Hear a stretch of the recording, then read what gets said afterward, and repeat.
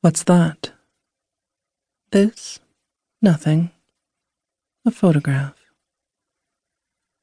He looks at the photograph and demands a story I don't want to tell. Isn't this what all women want? A lover who's passionately interested in the quotidian details of their boring, dysfunctional lives, as well as skilled with hands and tongue and... No, not me. Or do I? I start to talk. I tell him about all of them, and inadvertently, me.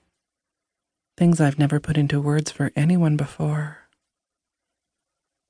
That's the game you and I are playing. Do you not know that? I am looking for the key. You're trying not to give it to me, but you want to play. And so you keep on talking.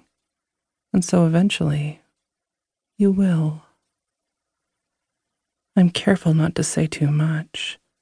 I am not going to take my sociopathic lover of the moment into the tragedy of my life.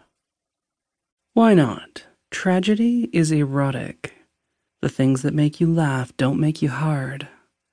Or wet, lover. Check yourself. Really?